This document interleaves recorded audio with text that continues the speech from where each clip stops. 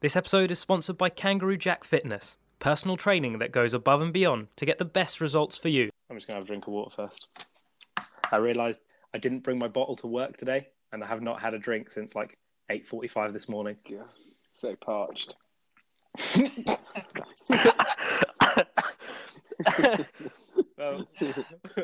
Well played.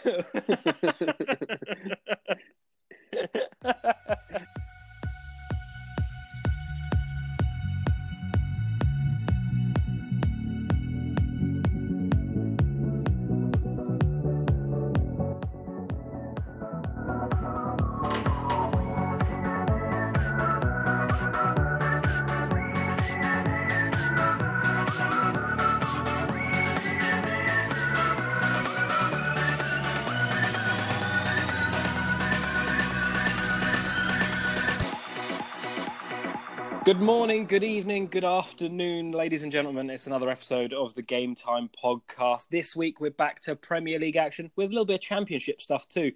Tim's on here. Tim, how you doing? Hello, I'm good, thanks. And the prodigal son returns. How long's it been since you've been on here, mate? It's been too long, mate. Too long. It's good to be back, though, and good to speak to you both. Tom Coley, of course, is back. We're not going to talk about Bournemouth, though, just because you're back on the pod. We did win. Yeah, that's true. I can't say we did, and neither can Tim. So maybe we should talk about Bournemouth. It may be coincidental that the whole time I haven't been on, I don't think Bournemouth have won a game. So you did this. You knew what you were doing. Yeah. Oh, I'm free. I'm free today, guys. Oh yeah, today's a good day. Look how that turned out. Oh, what a start to this pod. Right, let's kick it off, though, with one of our teams not winning. It's going to be Manchester United. The wheels well and truly ripped off of a very good week for Manchester United, with Arsenal beating them 2-0. I know me and Tom have had a chat about this off air, so to speak, with some of the decisions that we'll get onto. But Tim, what did you think of the game in general, and what did you think of the maybe controversial way in which Arsenal won the game? De Gea's an idiot. Solid. I imagine we'll get onto that in a minute. I mean, best goalkeeper in the world, my arse, if you can't say that. No, I think Arsenal probably deserved to win it the way you played. I know Manchester United had God knows how many injuries, and like you've just got Pogba back. Martial came on in the second half, but like Lingard's out. He could be huge for you, and you're missing so many players. But like Arsenal's just showed more desire and just played better. And when you've got players like Lacazette and Aubameyang on form, you know that you're always going to struggle. Admittedly, like Lukaku probably should have scored a hat trick, but he didn't. Unfortunately for you, but it's a tough one. But to be honest, I'd rather have United won because that means that we could have caught up easier. But unfortunately, not. Me and you both, Tim. Me and you both. Well, so Tom, what are your thoughts on the David De Gea first goal? We'll get on to the penalty incidents because I think we probably all got differing ideas of if it was a penalty or not. But David De Gea got absolutely done in by like a slice shot from Granit Xhaka. Do you think he should have done better, or have you got sympathy for the goalie? It's a combination of both. I think he should have saved it. If it's a goal, if it's a shot that goes down the middle of the goal. And he doesn't save it, there has to be questions asked the goalkeeper. But equally, I think the closing down on Xhaka himself, I think Fred looked like he half-heartedly stuck out a leg, but there wasn't that sort of pressure on the ball. And I think a lot of the times when you see these type of goals going from the edge of the box, maybe not this type of easy goal, as in quotation marks, you do see the keepers sort of kicking off at their defenders a lot, saying, well, why aren't you closing him down? Why aren't you closing him down? And I think there is a level of responsibility with the defenders in front of De Gea, but I think as well, I think the big thing's probably just been the shock because you're so used to him making extraordinary saves that when he maybe doesn't make a simple one, it is quite surprising. And it sort of goes back to the World Cup in last year when he had a poor performance for Spain in Russia as well. But it's one of those, he gets you so many points that you sort of let him get off a couple of those ones, don't you? Yeah, it did spin wickedly at the last minute. I think his issue is the fact that he tries to prejudge it, and he goes too much to one side and then just gets done in an absolute treat. But Man United did create chances. Lukaku probably should have scored in like the first few minutes, but he hit the bar, and then Leno had an absolutely great game, but Arsenal took it in the end with, and I'm going to say controversial penalty because I think that's fair to say. I thought it was a penalty. I know Tom thinks that. Wait, no, that's not true. I thought it was a penalty. What the fuck am I talking about? I've got mental. I know that I thought it was a penalty. I know Tom thinks that it wasn't a penalty. Tim, what are your thoughts on it? I can't remember. Great. The tiebreaker absolutely ruined. Who was it? I've literally completely forgotten. So let me set the scene for you with my words. Alexander Lacazette picks the ball up in the Manchester United half. He wriggles away from a couple of tackles. He surges into the box where Fred outstretches a Brazilian right arm, nudges him in the back. Lacazette goes over and the ref points to the spot. I remember. Yeah, it was very weak. You've seen them given, but I don't know. I think if you're gonna sort of eliminate that sort of thing from the game, you've got to call up on anything that's timid to stop players actually doing it. If they will or not, we don't know. But he didn't have to go down. So I think it's harsh, but I don't think it would have affected the end result too much. No, but I don't know. I think VAR for these things is just so important for the referee to actually go back and have a look at it in sort of hindsight. And then he might have given it, he might not. He might have seen that it was a bit weak, or he might have decided that he does want to be pull people up on that and actually award it so that they stop doing it. Because I think the next time Fred's in that situation in about 6 months' time when he next gets his next start, he might think twice about doing it. Yeah, no, agree. I think me and Tom had this discussion, and we can probably talk about it now as well, because then the listeners actually understand what we're talking about, and I'm not just making some weird inside jokes. But I thought it was a penalty on the basis that Fred seems to put his arm in Lacazette's back, and if the referee sees that, then I can see why he's given it. Tom, you said that it was because he stepped across Lacazette, didn't you? Well, I didn't see that push in the back, so I from behind the angle, I saw a view of it, I guess, on Sky, and it looks to me from behind that Fred steps across the striker, and maybe it looks like he makes more contact than he actually does. So on that basis, if you were to look back at it in replays and eventually use VAR, I don't think it would have been given. But if you're saying there was a push in the back, and that is what the referee saw, then fair enough. But it did seem to be. I'd be very impressed if that was the case, because it didn't look like there was any consultation with the linesman. So it must have been the ref spotting it. But when I saw it, I just thought if that was given against my team, I'd be very frustrated. So I didn't think it was a penalty at the time. Bournemouth win enough penalties that it doesn't really matter if you get penalties against you, though. Before we move on from the Arsenal game, it does spice up the race for top four now. Arsenal jump into fourth spot, 2 points ahead of Manchester United. Who do we think is going to occupy that spot come the end of the season? Tim, do you think Arsenal can hang on to it, or will there be a late surge from the Red Devils or somebody else?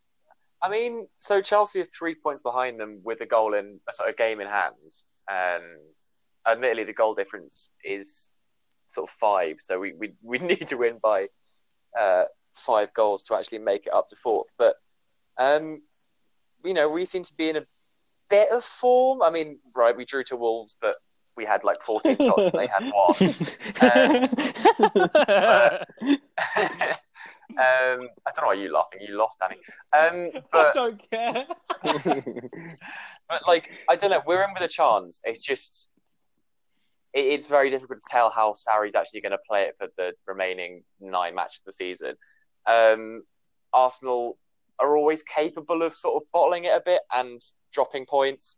As Jurgen Klopp said about Liverpool, it's almost impossible. Oh no, so Guardiola said, didn't he, about it's almost impossible for them to not drop points for the rest of the season. So anything could happen. I think it'll be very, very close come the final match day. So obviously I'd like to say Chelsea, but I genuinely don't know. It's an okay, Tottenham might miss out at this rate, to be honest. So yeah. To be fair, Tottenham slipping down, and we'll be talking about them in a little bit. Tom, who do you think is going to grab that top 4 spot? I think the only thing to say about Arsenal as well is they've got the easiest run-in of games. I think their home form is very strong, and the teams they were facing away from home now until the end of the season you'd expect them to get points at least from every game. So I think Arsenal will have a good chance. I personally think it'll be between them and United. I think United's turnaround. This is still the first game that Solskjaer has lost since in the Premier League since he's taken over. And obviously only that other loss to PSG is the only time he's lost since he's come back. So I think they're still in great form, United, and I think they'll probably push Arsenal for it as well. And like you said, Tottenham may fall down the rankings as well. Well, let's move on over to Tottenham whilst we're talking about them. A shock upset defeat to Southampton after they were leading by 2-1.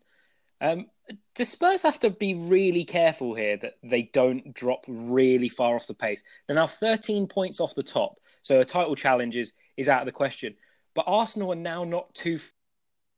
Do you think there's any danger that they could be dragged out of the top 4? Yes. Either of you.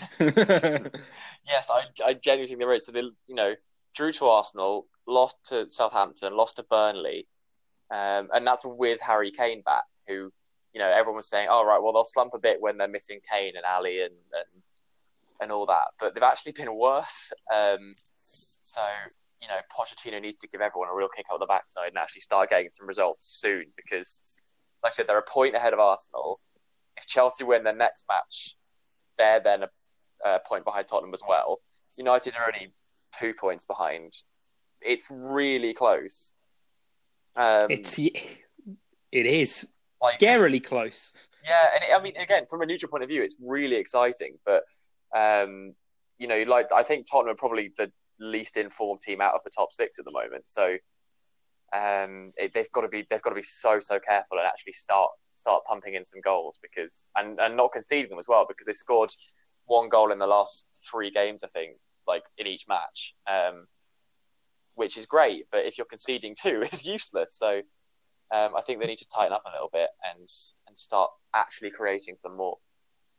1 step forward, 2 steps back, indeed. A word on Southampton, who, I'll be honest, I've not seen James Ward-Prowse have the sort of games that he's having recently. He's really kicked on under Hasenhüttl, and he's scoring free kicks like he's a little miniature David Beckham. Tom, do you think that Southampton are favourites now to get out of that relegation fight? Yeah, I think so. I think their form has turned so well since Hasenhüttl took over. And you've got players like Ward-Prowse who are playing with confidence, but Højbjerg, when he's in there as well, and Redmond have played very, very well in recent games. I think Ward-Prowse is probably on the verge of an England call-up as well. I wouldn't be surprised if he's named in Southgate's squad tomorrow. I think his last game was against Germany. So he has played for England before, but he's another one of these young English players who's had a lot of exposure in the under-21s and under-20s camps, but I think he probably at least deserves on his club form now to be in the England squad itself. But yeah, I definitely don't put Southampton in that mix, but then I did put Cardiff in that mix, and then they go and have an incredible result over the weekend as well. Yeah, true. It seems like that all of the relegation candidates, or ones battling for it at least, have just massively upturned in form, bar Huddersfield and Fulham. And it's going to make for a very interesting race towards the end of the season. One word on the Southampton game. It was unfortunate that Ryan wasn't on here because I want to get his opinion. But I don't know if either of you saw this. So the free kick that James Ward-Prowse scored, where he took it from and where the foul was committed by Kyle Walker-Peters were about 5 yards different. Really? I'm not sure if you saw this. I'll get it up on Twitter and I'll pin it to the group and listeners, please feel free to comment as well what you think. But it looks like just in the heat of the moment sort of thing, the referee hasn't really realised where the foul's taken place and they've moved it forward. Again, I'm speculating that it's about 5 yards, but he's moved it forward a good amount, and it's been enough for him to get it in a position that he likes. So I thought that was quite an interesting thing to talk about. Uses vanishing spray.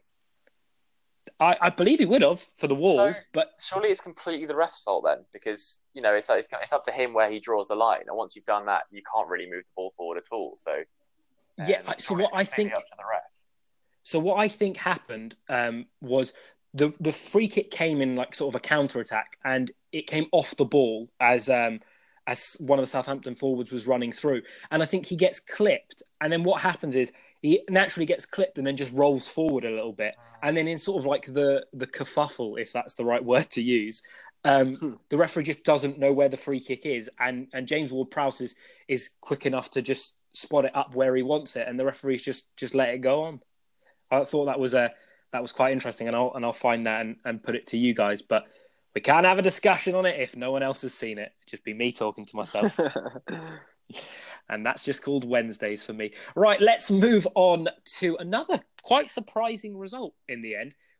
Brighton beating Crystal Palace away from home. I mean, Brighton don't win many games at the moment, but they sure as hell don't win them away from home. But they beat a very good Palace side by 2-1. And I'll start this off by saying, did anyone see Anthony Knockaert's goal? No. Yeah, I did, yeah. It was really good. Just man has got an absolute rocket of a right foot. Left foot, even. He's got a shit right foot. What did you make of him? Because what did you think? Because I think he should have been sent off in sort of the first minute of the game. Did you see the challenge he put?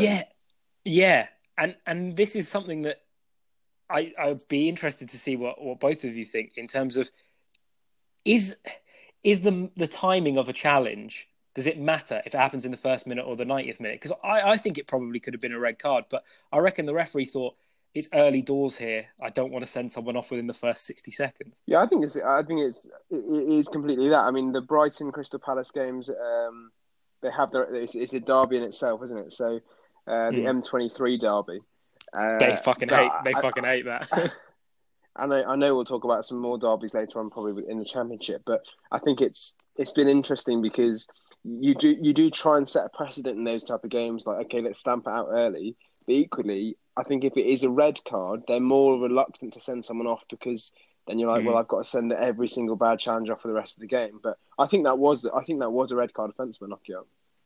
Yeah, no, I totally agree with you, and I think like you said, it's just the fact that the referee does not want to brandish something that early because then for the rest of the game, all that's in the back of his mind is, shit, I've already sent someone off. If there's even like a challenge that could be a red card, if I don't send him off, it looks terrible on me. Tim, did you catch it? No. So let's move on. Let's move on then. Brighton obviously beating Palace in that one. Really important for them because they were slowly sliding towards that relegation zone in pretty bad form, to be honest. So a big win for them. One thing that I noticed in that one, Milivojevic scored a penalty again. And when you've got a man like Milivojevic, who I think has scored more penalties than any other Premier League player since he made his debut, you know he's gonna win you points. So fair play to Brighton for beating a very difficult Crystal Palace side. But let's round off the Premier League action from the weekend with possibly the best comeback I've seen in a while. Everton leading 2-0 at St James's Park couldn't hold on as Newcastle battled back to win 3-2. It's the first time that Newcastle have won a game in the Premier League after going 2-0 down since 2003. Some stats for you. But all right, if we're going to talk about red card tackles, let's talk about the Jordan Pickford one then. Because he full-on rugby tackled Solomon Rondon in that game and wasn't shown a red card. Tom, do you think it was a red? Oh, yeah, that was a really bad foul. Oh, what a stupid idiot. And he got booked. Yeah, that's right. Oh, he saved it, though. Yeah, he saved the pen as well. Oh, right, okay. Everyone's just linking it to, like, the spear from WWE. But full on, by the laws of the game, if you are trying to go for the ball, it's not a red card. He was not going for the ball in any stretch of imagination. He drops it, looks at Rondon and goes, fuck. But isn't it that double jeopardy thing where if it isn't an immediate goal scoring chance, I mean maybe it is, but as in my point is, like, I thought, because it used to be like if you're through and goal and the goalkeeper fouls you, it's a red card. But they changed the rule, didn't they, so that you didn't that actually you had to the goalie had to like deliberately stop you from scoring. Yeah, and I think, and so the rule is double jeopardy is now gone. So if you make an honest attempt to play the ball and concede a foul, you can't be sent off for it. But if it's not an honest attempt to play the ball, then you can still be sent off for it. And I don't think that Jordan Pickford is honestly trying to get the ball there because he goes right around Solomon Rondon's knees. It's definitely true. It's definitely true. You're right. It's like a wrestling move rather than a yeah. tackle. And I think the commentator said it was a rugby tackle. You'd get sent off in rugby for that. That's not a legal tackle in rugby to take out someone's shin bone. Right. Rugby is rubbish. I can't agree with you there. And the title of the podcast, Cest Complete. Enough about rugby tackles and other sports. Let's carry on with the Newcastle Everton game. One thing that I was chatting about at work with a lot of Newcastle fans that I seem to work with, they said that Jordan Pickford, if you look at him throughout the entire game, he seems so hell-bent on winding up the fans that he probably isn't concentrating on the game. And you know what? With his performance, I wouldn't half agree with them. He definitely had a game of two halves. I think the second half it looked like he wasn't in the right headspace. I read online there was talk about him, especially after I think the second goal where Perez scored, where he sort of dropped the ball and it went straight into his feet and as a tap in. I think the confidence, he looked a bit confidence shot then, and I think he's a confidence player. It sounds really weird to have that as a goalkeeper, but he does seem to be, when he's on his top form, he's on his top form. He's sort of puffed his chest out. When he was in the penalty shootout against Colombia, he was like just hammering the ground when he was making saves. But I think he is a confidence player, and sort of when that happens to him, it can really affect his performance. Yeah, no, I agree with you. I think especially he probably could have done better with the Rondon goal as well, but especially for the second goal where he punched it straight to Perez. He had a bit of a shaky game, despite the fact that he made a penalty save and got away with the most obvious red card I've seen in a while. On a note on Everton, though, Tim, they are really, really slacking off the pace. After bringing in Marco Silva and thinking they were going to do absolutely brilliant things, the side has looked very poor. Do you think Marco Silva's got to be careful this summer? I mean, well, there were talks about him getting sacked fairly recently. And I think, it's a huge call to get rid of him because, Watford did well. He came from Watford, didn't he? He did, yes. Yeah.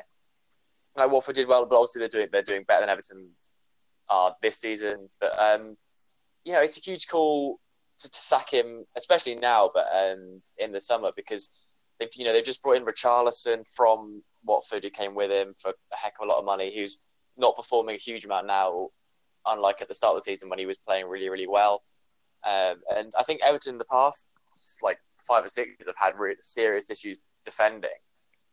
And I'm not sure, maybe the manager just needs to sort of make his team a bit more structured and organised. I think if they're on form, they can play well. But they're not like the Everton of sort of 10 years ago that were nailed on 7th place and were genuinely challenging top 6. It's not even that long ago. It's probably about 7 years ago since they were there. So I don't know, maybe he needs to kick up the backside from the owners or something and just sort of sort his team out and play more sensible football and maybe bring in a couple of defenders because everyone they've brought in recently really hasn't worked for them at all. Yeah, they spent a lot of money. To be fair, Lucas Digne has been very good. I'm not going to say anything bad about Lucas Digne, but Yerry Min has been off the pace. Andre Gomez has been very hit and miss, though he's been all right in recent weeks. But yeah, a lot of money spent for maybe not the reward that they thought.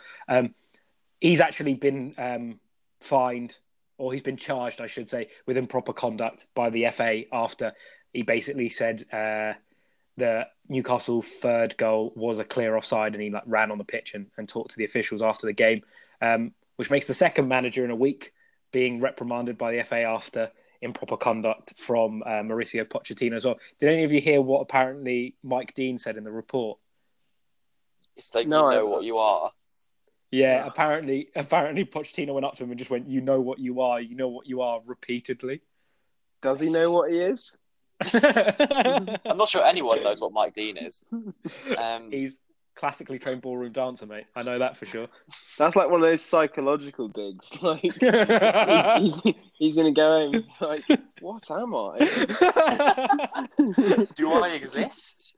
Just starts reading a load of Freud. What is What? truth? Yeah. Am I a referee? Next season, he just thanks him like, "Thank you, thank you." I didn't know what I was, but now I do. Thank you very much. You made me the man I am today. I found myself. He's Oh, going on a gap year. Mike Dean on a gap year would be absolutely bloody That's brilliant. Netflix's new one-off special. Yeah. Mike Dean. What's that? What was the City documentary, like All or Nothing? It's like Yeah. All or Dean. Mike Like, Dean, it just follows him around. who I was. Mike Dean bouncing back. I am muddied. I am what I am. Yeah. Right, much like Mike Dean, we're going to take a gap year, but for a very short amount of time. When we come back, we will go straight into the Championship. We don't delve in there too long, but a couple of derbies and a couple of very interesting things to talk about. See you in a sec. That's it! He's got the challenge! He's done it! It is all over! If you're an MMA fan, be sure to check out the new Switch Kick podcast. We preview upcoming events, discuss the big UFC and Bellator news, and John from Philadelphia drops in to give us a few betting tips. To listen, search for Switch Kick MMA on SoundCloud or Switch Kick in the Apple Store. Right, welcome back. And as I said, we're going straight into the Championship, where two very interesting things happened this week. We'll start with the first one. A very big derby down the Championship. Aston Villa versus Birmingham. We'll start with the obvious thing before we talk about the shit that was on the pitch. Jack Grealish scored a bloody good goal to win the game. Did anyone see it? Oh, it's so good. So good. Absolutely fair. And Aston Villa played very well in that game, to be fair, as they edged it 1-0. Jack Grealish scoring a very good left-footed goal. But unfortunately, we can't talk about the football as much because we have to talk about something that happened that was Fucking absolute... idiot. Exactly. You know what? Couldn't put it any better myself. An abhorrent thing that happened on the pitch. A fan, obviously. I mean, it's Wednesday now. You will have all seen it many times from many different angles. But fan ran onto the pitch and punched Jack Grealish in the back of the head. And I'm just saying, the fact that this man, whoever he is, has only got a 10-year ban from football stadiums is personally unbelievable. I think it should have been for life and everywhere. But that's just my opinion. Tom, what did you make of it? Well, it's probably important to say he's got 14 weeks in prison and he's banned from Birmingham City for life. But yeah, you're right. He's got 10 years from the rest of the. From I don't know. I mean, I always wonder how they police that. Yeah. Like, is it like wanted posters on the inside of turnstiles? But yeah. Anyway, I think I don't know. There's been a lot of. I watched Vinnie Jones, which is always, if there's ever any form of violence in football, the news media brings out Vinnie Jones as like the voice of reason. But I guess the question for me is that there's been a lot of talk about how this isn't Birmingham City Football Club's responsibility, and it's obviously down to the fans. And I do believe that there should be huge deterrents on the fans themselves, and prison sentences as a minimum is really important. But I do wonder the fact that you have, Vinnie Jones said, there's a lot of people who are not trained security guards who are stewards at games, and coming from a small football team with a very, very small ground, if you wanted to get onto the pitch at Bournemouth, it's very, very easy. Very, very easy. It's literally just jumping one hoarding. And I imagine that's probably quite similar for most of the grounds in the Premier League, because there isn't that. It's not like Wembley where you have these huge dividers to stop the pitch being separated from the stands. And I think that there should be an onus on the clubs to make sure that you have the right people who are trained, there are the right deterrents. And I think the only way you're ever going to be able to do that is by having points deductions in a way that if there is ever a disturbance in a game, you have 1 point taken away. And that would have the effect of, obviously, the club would want to deter it as much as possible. But equally, fellow fans would be saying, no, don't do that because it's going to impact the team rather than just the individual who runs on the pitch. But yeah, it's abhorrent and it's stupid. And Jack Grealish responded in the best possible way you could by scoring the winner in a derby on a day that he was captain as well. So I'm sure he'll never forget it. And my only thing with Aston Villa is how are they not their squad they have? How are they not in the Premier League, or how are they not getting near the top of that table? Because I mean, they've got Tyrone Mings, who I think is a Premier League defender. They've got class throughout the whole of that team, and then obviously Grealish for a long time was the next top talent in English football as well, or Irish football, depends which way you look at it. But I think it's really I don't understand how they're in that league, but the way he responded is first class, really. Tim, notice how he picked the Bournemouth player out of that Aston Villa lineup as well. Tommy Elphick. Tommy Elphick also plays for Aston Villa. He used to play for Bournemouth. None of your bias here. Even in the Championship.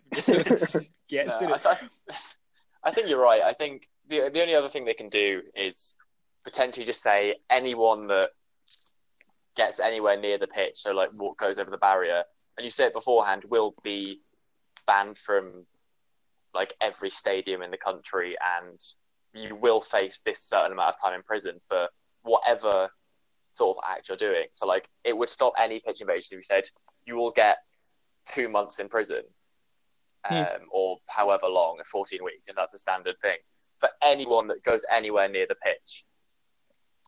Because if they know they're going to get that, that's immediately a deterrent. And I think at the moment, like, you could run on, not touch anyone, and yeah, you might get suspended for a bit from the stadium, but you know, you still get your face in the limelight and everyone sort of sees you. But obviously then this guy took it too far and actually went and assaulted a player. Like, if you say beforehand to anyone and make it publicly known that, and I think all English clubs should do this and just say, you will face this long in prison if you do it, and you'll be banned from every club in the country.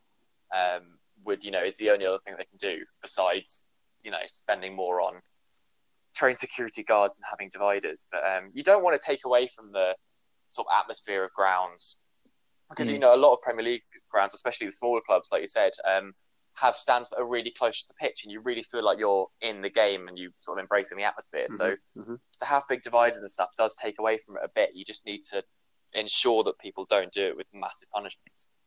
Yeah, no, totally agree with what both of you are saying. The one thing that I would say that might be difficult to police is the points deduction. I think there should be points deductions because it is the club's responsibility to keep all 23 of those players and everyone else in that stadium safe. But then it becomes too difficult to know who to deduct points from, because what happens if I was a Manchester United fan and on the final day of the season we're 1 point behind Chelsea? What's to stop me getting into Stamford Bridge in the home end, running on the pitch and just wear a Chelsea shirt and then exactly, and then slapping Kepa in the face or something? Yeah. Well, not Kepa, because I'd be in a Chelsea shirt, but I mean, some Chelsea fans might want to slap some Chelsea players, I'd imagine. But you get my point. Like, we all know your thoughts on Alonso, but no, very important part. I think a very important thing that football needs to sort out. On a last note on that, did anyone see Jack Grealish's interview afterwards? The man was like, he was smiling from ear to ear. It was absolutely brilliant. He was like, "It's the best day of my life. Right, it's absolutely magic." Yeah, I can't. He should be proud. He should be proud because he's captained. He scored the winning goal, and he had every right to sort of smash the guy to pieces that ran on and like kick him with his studs and kick his head off. But he didn't, and he like Tom said, he responded in the best possible way. So he has every right to be proud, and it shows the sort of character he is. Yeah, no, totally agree with you. And well played for him for scoring the winning goal and keeping his cool. Right, let's move on to the second incident in the Championship. West Brom drew with Ipswich 1-1, but that's not what we're here to talk about. Darren Moore, manager of West Brom, sacked, despite the fact that his side are fourth in the table and comfortably fourth as well.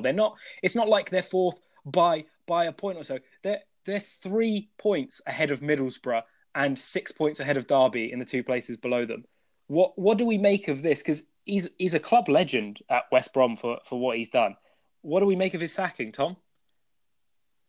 I was very surprised. I didn't see it coming. I honestly, I haven't followed the Championship that much this season, so I wasn't sure of where West Brom were in the league positions. But when I saw he was sacked, I had a look at the table, and to suddenly see them being fourth, I was like, well, what are they sacked him for? And I know they've had a little bit of a poor run recently, but their expectations must have been so much higher than what they actually are, because to sack someone who's, I mean, so much can change between now and the end of the season. They could well finish first, and there are some very, very competitive teams in that league as well. So to be fourth in itself is an achievement. I think it probably quite telling who they're looking at. I've seen Jukanovic has been thrown around as well as David Wagner, the old Huddersfield manager. So they're obviously looking for managers that have obviously proven to take up other teams. However, I do think that Wagner is a system-based manager, so that you don't imagine that would have a sort of an instant impact management signing. So maybe they're thinking about next season. But if they were mid-table and they were sort of 12th and they were not going to get in the playoffs, you could understand sacking him. But why sack him now? Why not wait to the end of the season, especially how well he performed at the end of last year when they still got relegated? But I was very surprised at the news. Yeah, very interesting. I mean, granted, it did come off the back of a 1-1 draw with bottom of the table Ipswich, but you don't expect that when a team are fourth. And yes, I think promotion was the aim at the beginning of the season. So in a way, they may be underperforming because they're not in the automatic promotion spots, but they're in the playoffs. And it's towards the end of the season. It's a very odd time to sack them as well, isn't it, Tim? Yeah, this is what I don't get. And, whenever clubs sack managers this close to the end of the season, what have they got? 10 matches in the Championship left, something like that? Not many at all. I think when you sack a manager this close to the end of the season, you're doing yourself such a disservice, and it's really not very clever because you've got to spend then potentially a week of training trying to get a new manager in, who then can't implement whatever they want to do in the space they've got. If you sack someone and then you've already got someone that comes in the next day who knows the club and whatever, then sure, there's some justification behind it. But they haven't. Doesn't seem like they've got a plan to bring someone that's well established in. And you'd have thought that the best man for the job to do it is the guy that's managing them, even if even if you're 16th or whatever. You still, he knows the players and he can change it and try and switch something up. But they're fourth, and they've been playing good football and they're in with a shout. And if they don't get promotion, I think this might be something that they'll look back on and think, what were we doing? Because it doesn't make sense. And a man who can always change up how he's playing if they desperately did need to change.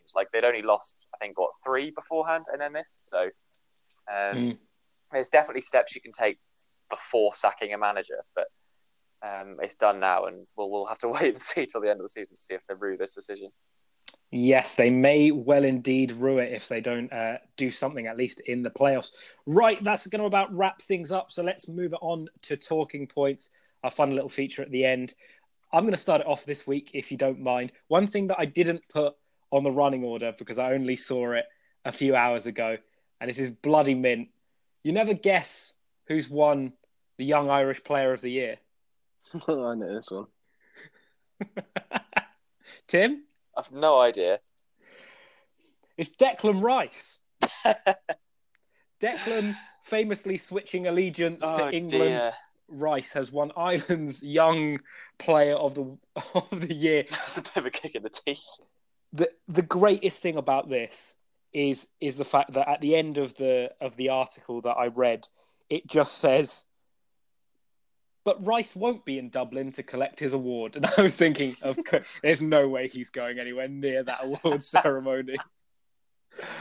But that's one absolutely very oxymoronic. Is that the right word for it? Probably not. It's just a big word, but it's very interesting indeed. Tim, have you got anything? I've got a few. First of which, big news that Zidane has taken back the Real Madrid job. Classic. After 10 months after he left, because they didn't do things his way, and now he's back because they're not doing very well. It's ridiculous. It's not very good news for me because it probably means that Hazard will go, and apparently they want Kante as well, so fuck them. But just a bit ridiculous. We saw Monaco do exactly the same thing earlier this season, so yeah, don't know what they were thinking, but they might be able to turn it around a little bit in the next few weeks. Yeah, in Premier League halftime, the clubs often puts events on the pitch to either entertain the fans or give them a chance to go on the pitch and enjoy themselves. Chelsea did this at the weekend at Stamford Bridge, brought a load of kids on to take some penalties, and they were all dressed up in their little kits, like they were like 4 or 5 years old. But clearly the ground staff weren't informed and turned the sprinklers on, drenching absolutely everybody on the pitch, including all the kids, the parents, and the person in goal as well. Not the highest moment from the club there. Tom, you got any? Well, I've been relatively disappointed since listening to the podcast whilst I've been away. That the Soul Train has had absolutely no exposure. It didn't stop, mate. It was on. No. Straight There's been journey. no stops in the train. It's a cross-country service. Unfortunately, Macclesfield are doing absolutely terribly. So they are now they're second bottom in League Two. They're in the relegation zone, obviously with the danger of going into non-league football. They are 1 point ahead of Notts County bottom of the table and 6 points behind Yeovil above them. So Sol is going to have a real big ask of him in the final. I guess there's eight games left in the. No, I lied. There's 10 games left in League Two this season. But as a note, a poor performance today. Their game against Exeter has been postponed because of a waterlogged pitch. But we all hope that can turn around, and hopefully Sol will be bringing the train back to Macclesfield soon. Yeah, we'll make sure to schedule more stops for the coming week on the Game Time podcast as well. 2 more things that I want to say before we round it off. Notts County lost to Cheltenham. I don't know if anyone else saw this. They lost 4-1 to Cheltenham, and the commentator managed to fit 10 horse racing puns into a 90-second commentary. It's absolutely because Cheltenham races this week, I guess. It is beautiful. That's called beautiful journalism. I think he started it off with saying Notts County found the going heavy at Cheltenham, and I was like, it's all sail ahead here. We're all good. Just keep on powering through. And the final thing that I wanted to mention as well, you mentioned that we hadn't had a stop on the Soul Train for a while. Charlie Daniels hasn't been mentioned for a while, but luckily the Chronicle Live gave me this absolute beautiful piece of information. The Bournemouth defender grew up being a Newcastle fan. Didn't realise this. Do you know why he grew up being a Newcastle fan, Tom? No idea. I used to watch a lot of players like Ginola, Asperilla, Les Ferdinand, the Entertainers, and my dad used to watch Auf Wiedersehen Pet a lot. So growing up, me and my brother used to watch that. And that's his reason. The popular Geordie sitcom Auf Wiedersehen Pet made him a Newcastle fan. What a man. Oh, it's absolutely wonderful. Right, that is going to call an end to this episode. Guys, as always, thank you very much for joining me. Cheers, mate. See you later. Bye. See you next time. See you next week. Remember, you can get in touch with us on Twitter or on Gmail. Just head on over to our Twitter page, GameTime_podcast, and all the information's there. Until next week, bye.